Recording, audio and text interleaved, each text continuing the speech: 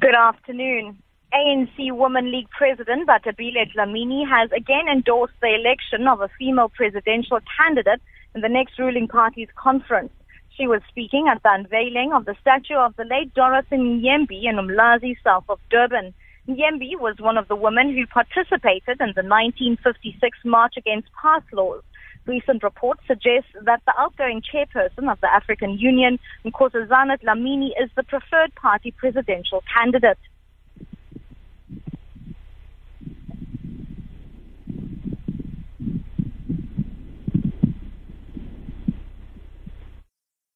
Should I continue?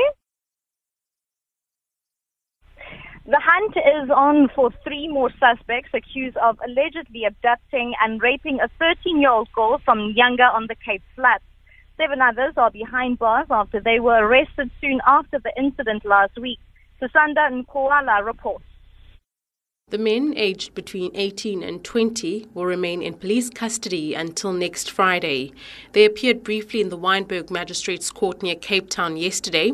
Police said the child was walking alone in Robert Sobukwe Drive in Nyanga last Friday evening when she was abducted by a suspect and taken to a shack. She was repeatedly raped by him and his friends and only released the next day. Susanda Nkwala, SABC News, Cape Town.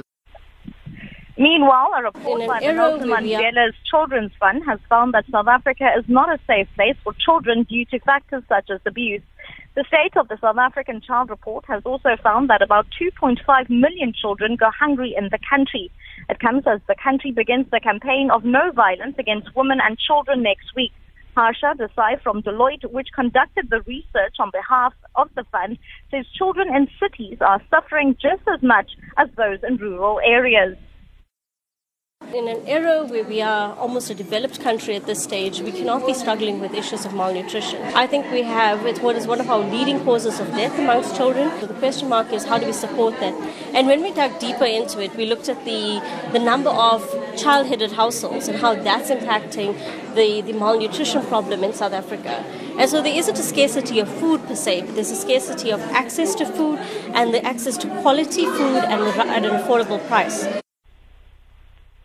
Western Cape traffic officials have arrested 8 motorists for various offences across the province since the start of the weekend. Provincial Traffic Chief Kenny Africa says 3 motorists were arrested for drunk driving and a few others for drug possession. We arrested 1 person for being in possession of Mandrex yesterday morning, just outside Laingsburg. 90,000 Mandrex, the tablets, was confiscated with a street value of 4.5 million rand. We also arrested 2 persons in Oudtshoorn for being in possession of cannabis, and 1 person was arrested in Somerset West for being in possession of dagga. And finally, the South African National Civic Organization says the draft prevention and combating of hate speech bill must be fast-tracked. SANCO spokesperson Jaba Mhlungu says this in view of the weakening of race relations in the country.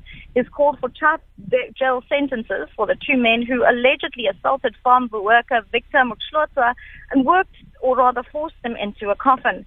The incident took place in Middelburg, Mpumalanga. Mhlungu says farm workers and vulnerable farm dwellers like Mxlotsa must be protected. For Good FM News, I'm Shirley Barnes.